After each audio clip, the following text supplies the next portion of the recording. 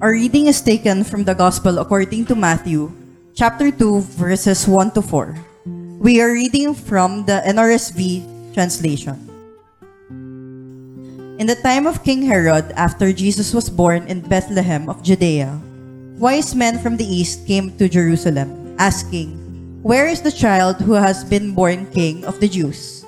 For we observed his star at its rising and have come to pay him homage." When King Herod heard this, he was frightened, and all Jerusalem with him. And calling together all the chief priests and scribes of the people, he inquired of them where the Messiah was to be born. Listen to what the Holy Spirit is telling us today. In the words we receive, inspire us, comfort us, and challenge us. Amen. Amen.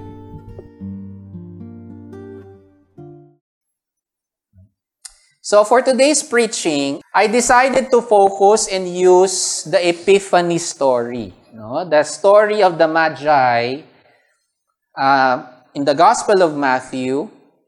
The Magi from the east journeying to pay homage to the promised King of the Jews. Hindi sinabi kung saan sila specifically galing, basta ang clue lang, sila ay Magi from the east.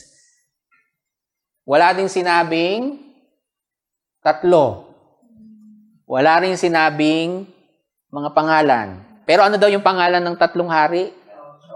Melchor, Baltasar, at Gaspar. Yan. So yung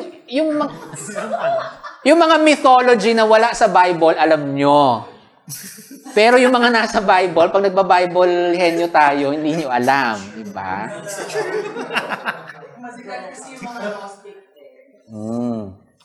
Ayan. So, hindi po tatlo yung Magi. Wala din silang pangalan as per what is in the Bible. Okay? Basta sinabi, Magi. Hindi rin sinabing lalaki. Okay? So, at hindi rin sinabing straight. Oo. Meron nga isang sculpture, nakita ko nito lang, isang lumang sculpture ng Three Kings, kasi yun yung naging tradisyon. Magkakatabi sila sa kama, ginigising ng anghel to go down to the very, very pornographic yung, hindi naman, pero may pagka-erotic, homoerotic yung So, the speculation is, again, di sinabi sa Bible, pero yung speculation based on the historical situation of the time. The Magi the term Magi is from Persia or Babylon. And then some historians biblical scholar speculated baka dun sila galing sa ancient city of Ctesiphon. Ewan ko tama yung pronunciation ko. Ctesiphon. It's near the old city of Babylon, sa modern day Iraq. Okay? So, you can imagine from that area, nag-travel sila all the way to Judea, Palestine, sa Jerusalem. Pero meron din yang literary idea that it's connected to when Abraham, who is from Babylon, traveled to the Promised Land, to the old tawag sa Canaan land. Yan. Mga trivia. So ano ba ang aral sa kwento ng Magi? Yun talagang importante. We all have this historical information, etc. God revealed God's self to the Magi nung nakita nila si Jesus. Pero ano ba talaga ang lesson niyan right now, 2,000 years, for us? At for us na mga LGBTQIA. The journey from January to December, January ngayon, is like the journey of the Magi. We begin the year and journey all the way to Christmas in December of 2024. Like the Magi, we begin the journey today to look for Jesus Christ. somewhere out there. Yun naman ang, in the metaphors of the gospel writings and in some theological discourse, the Christian life is to search for Jesus Christ. So, one of the lessons of the story of the Magi is that throughout the year, we are on a journey looking for the Christ child. And part of the journey is that we will journey with our gifts. Kasi yung Magi, may dala silang gifts nung nag-journey sila eh. And before journeying, they prepare for the journey. You know, naghahanda sila, nag-prepare sila ng lahat ng kailangan nila para sa journey. Kasi nga, wala namang sasakyan noon, kamelyo ang gamit, not even horses. Because even horses cannot travel that far. Okay? Camels talaga ang UV Express noon. No? Bakit? Kasi ang camello can store water in their bodies for long periods of time. So they prepare. So like the Magi, as we enter 2024, one of the lessons is that we also prepare for the year, to journey throughout the year. We also prepare our gifts if and when we meet the Christ along the journey. Yes, we ask for blessing. Yes, we ask that things will be better for the new year. Pero alam natin na walang certainty that it will be 100% better and that it will be 100% puro blessings, puro happiness. Although may happy today for the new year. Kanina ko pa di ba? Ini-eme. Wala na akong pinangalanan eh. Diba? So, hindi always happy ang buhay. And the same, the journey of the Magi is excited sila sa journey because they're trying to look for and meet the promised Messiah, the promise.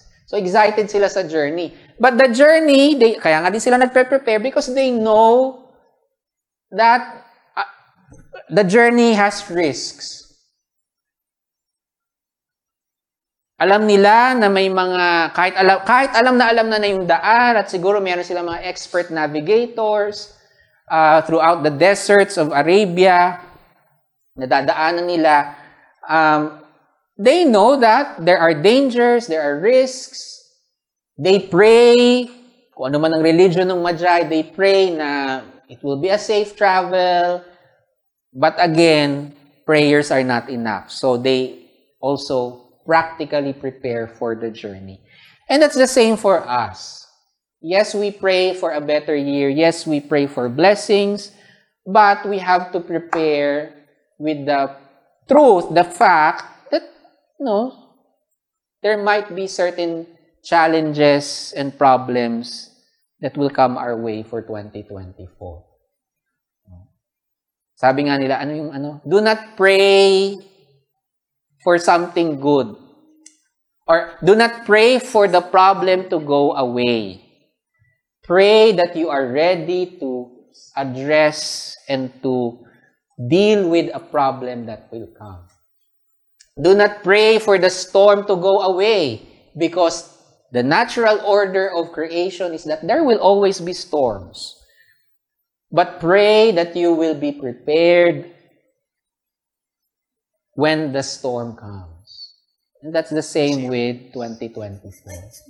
And that's the same with the journey of the Magi.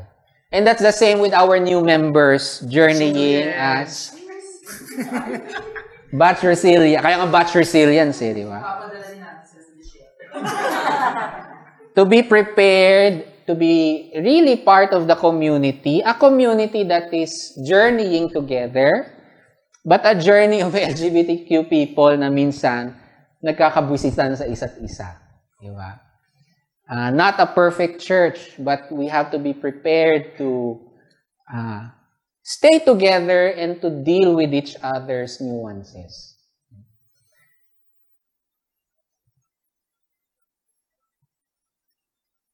Ang 2024 ay isang paglalakbay na exciting at maraming magaganda at bagong karanasan.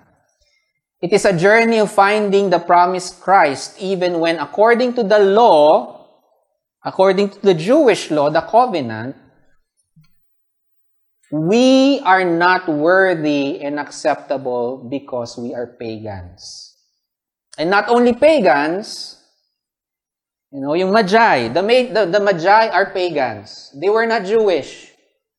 They were astrologers, magicians, readers of the signs of heavenly bodies, which according to the Jewish law is forbidden.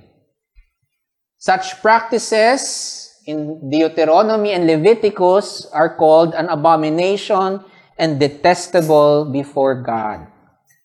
It even merits a death penalty.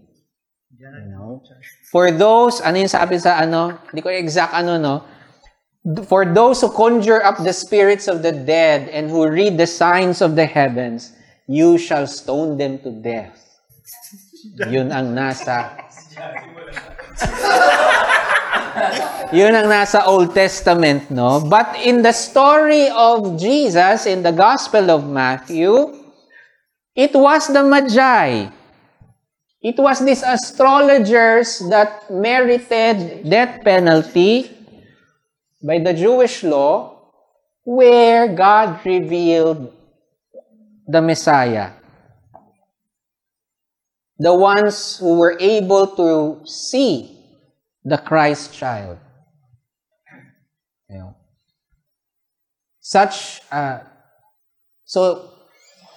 And that's the closest thing to us as LGBTQI plus people.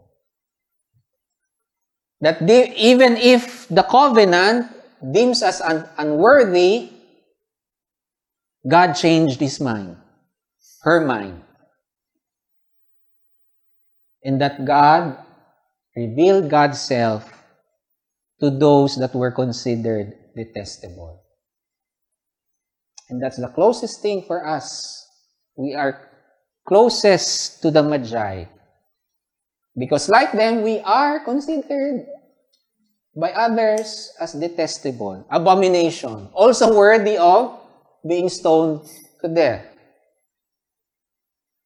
And yet, like the Magi, the promise is we are also called to journey to see the signs and to journey towards the Christ.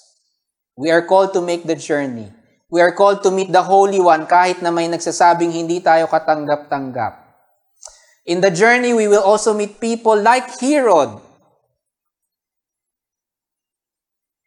So sa 2024, expect nyo na, mayroon kayong mga Herodes na mamimit. And we must be discerning and wise enough to see through such people who have other motives and intentions towards us and our journey. We should listen to the voice that tells us, wait lang, parang red flag siya. Kasi yun, di ba? Di ba, sa story of the Magi, sinabihan sila ng anghel in a dream. Red flag siya. Huwag na kayong babalik sa kanya. Diba? Mga ex nyo, huwag nyo nang balikan. Okay. So, yan ang several lessons natin for the story of the Magi. But I want another story. I will tell you another story. Also not in the Bible. It's a story inspired by the tradition of the Three Kings nga.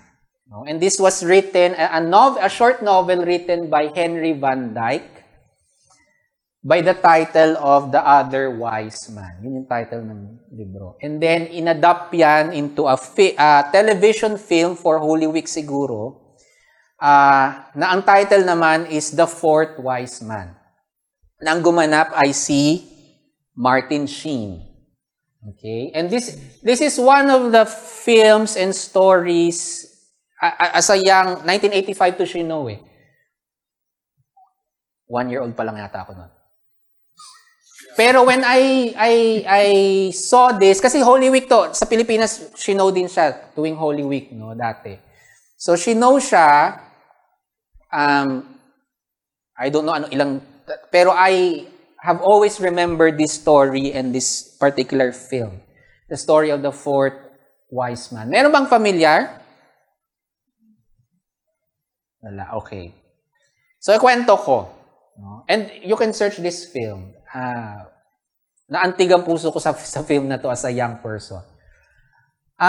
The story goes that the fourth Magi, so sino nga ulit yung tatlo in the extra-biblical tradition? Si Melchor, Gaspar, at Balthazar. Yung fourth daw, according dun sa storyng binuo nga ni Henry Van Dyke, is si Artaban. Yun yung name niya, no? And this fourth Magi named Artaban got left behind. Kasama siya nung tatlo.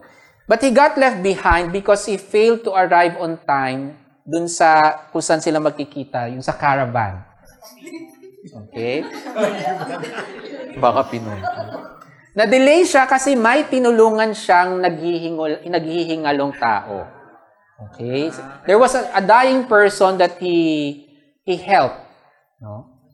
One thing about the Magi also, some Magis were considered as healers and physicians. So someone was dying at tinulungan niya. Dahil naiwan siya at he cannot travel such a long distance by himself at by a single horse, together dun sa isa niyang faithful, Orestes yata yung pangalan, yung faithful servant niya, na buwisit sa kanya dun sa story. He had to sell one of his gifts. So, meron siyang gift din. No? At yung gift niya, precious stones. Sapphire, pearl, and ruby. No? So, to be able to travel, binenta niya yung sapphire, I think, kung tama pagkaalala ko sa kwento, so that he can buy the provisions that he needs to travel by himself, going to Judea, Palestine.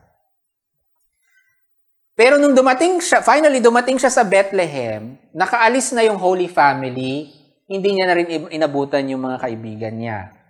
Papapunta na ng Egypt sina Mary, Joseph, at si Jesus. Kasi, bakit? Papatayin ni Herod, di ba?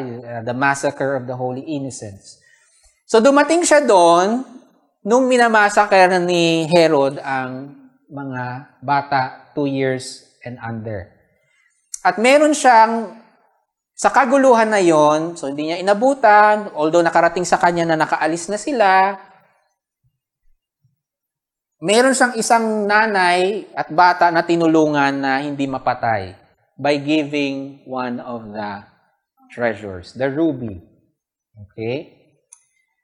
And then he tried to follow the Holy Family to Egypt. So nag-travel siya going to Egypt. At hinanap-hanap niya sa Egypt yung Holy Family. Hindi niya mahanap hanggang sa, I think, nabalitaan niya rin, nakabalik na ng somewhere, so sinundan niya pa din. Pero sa kanyang paghahanap sa Jesus, na hindi niya alam Jesus ang pangalan,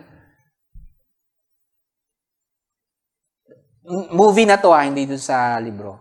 Naging part siya, may natagpuan siyang community ng mga lepers, colony of lepers, at nagstay siya doon para tulungan yung community of lepers and ang tawag dito, pagalingin, yung mga hindi pa malala. So, he became part of that community.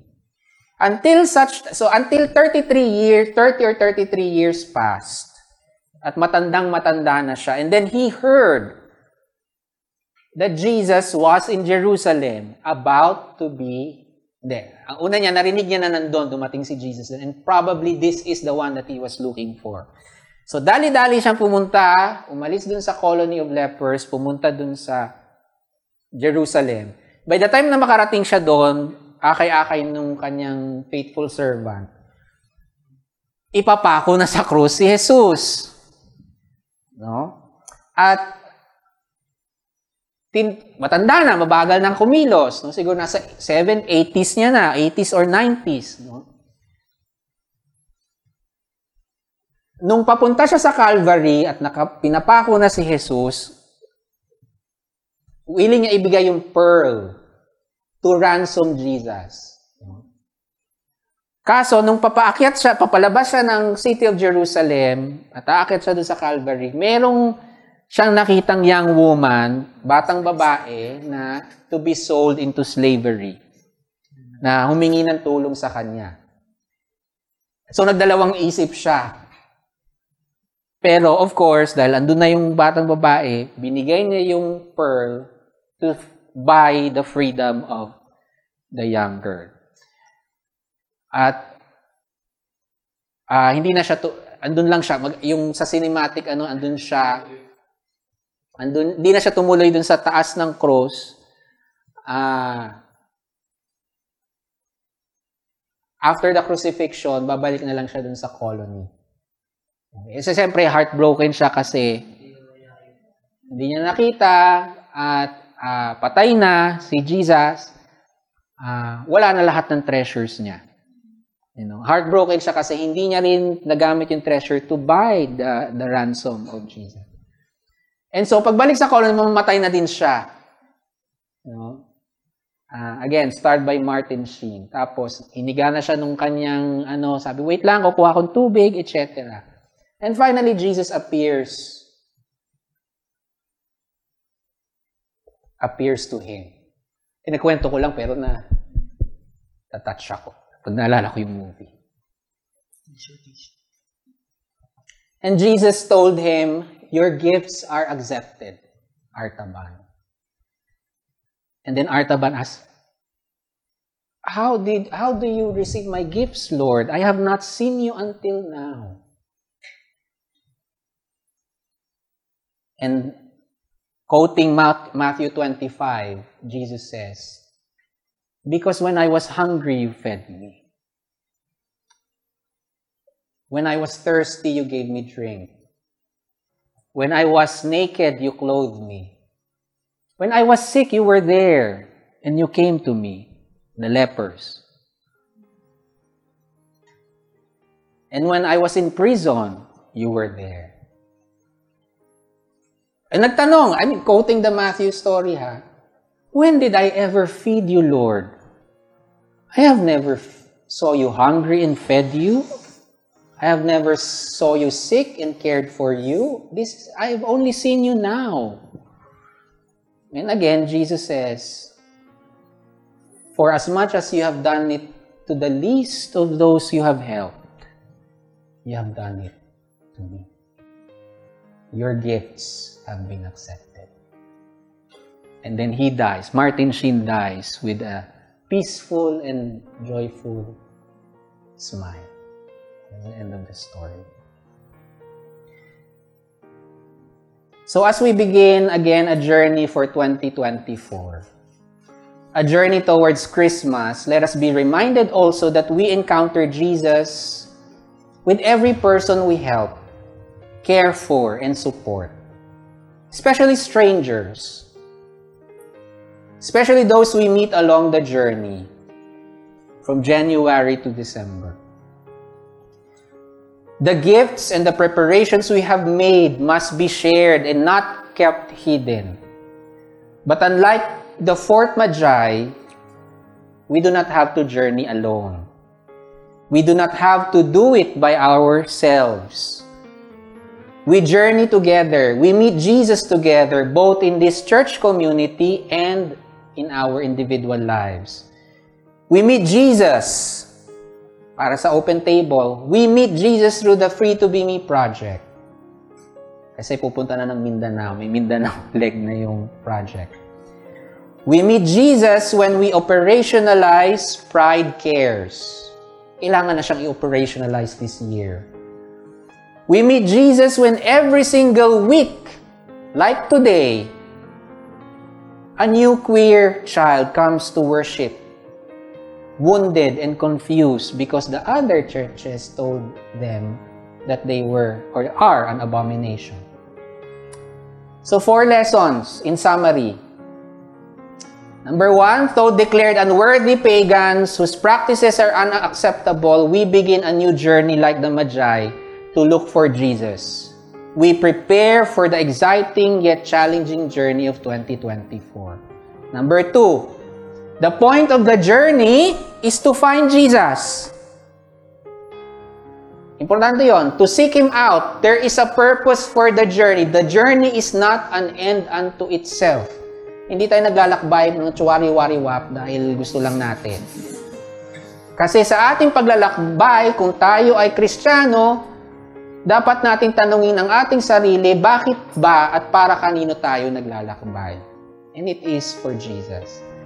Number 3, inasmuch as we will meet good people along the way, we will meet people who need our help and people who will ask for our help. Inasmuch as may makikilala tayong mga kailangan natin tulungan, may makikilala din tayong mga Herodes who will try to manipulate and exploit us. We must be discerning of such people and not allow ourselves to be used, abused, and exploited, nor let them derail our journey and purpose of their journey. Last, while we look far away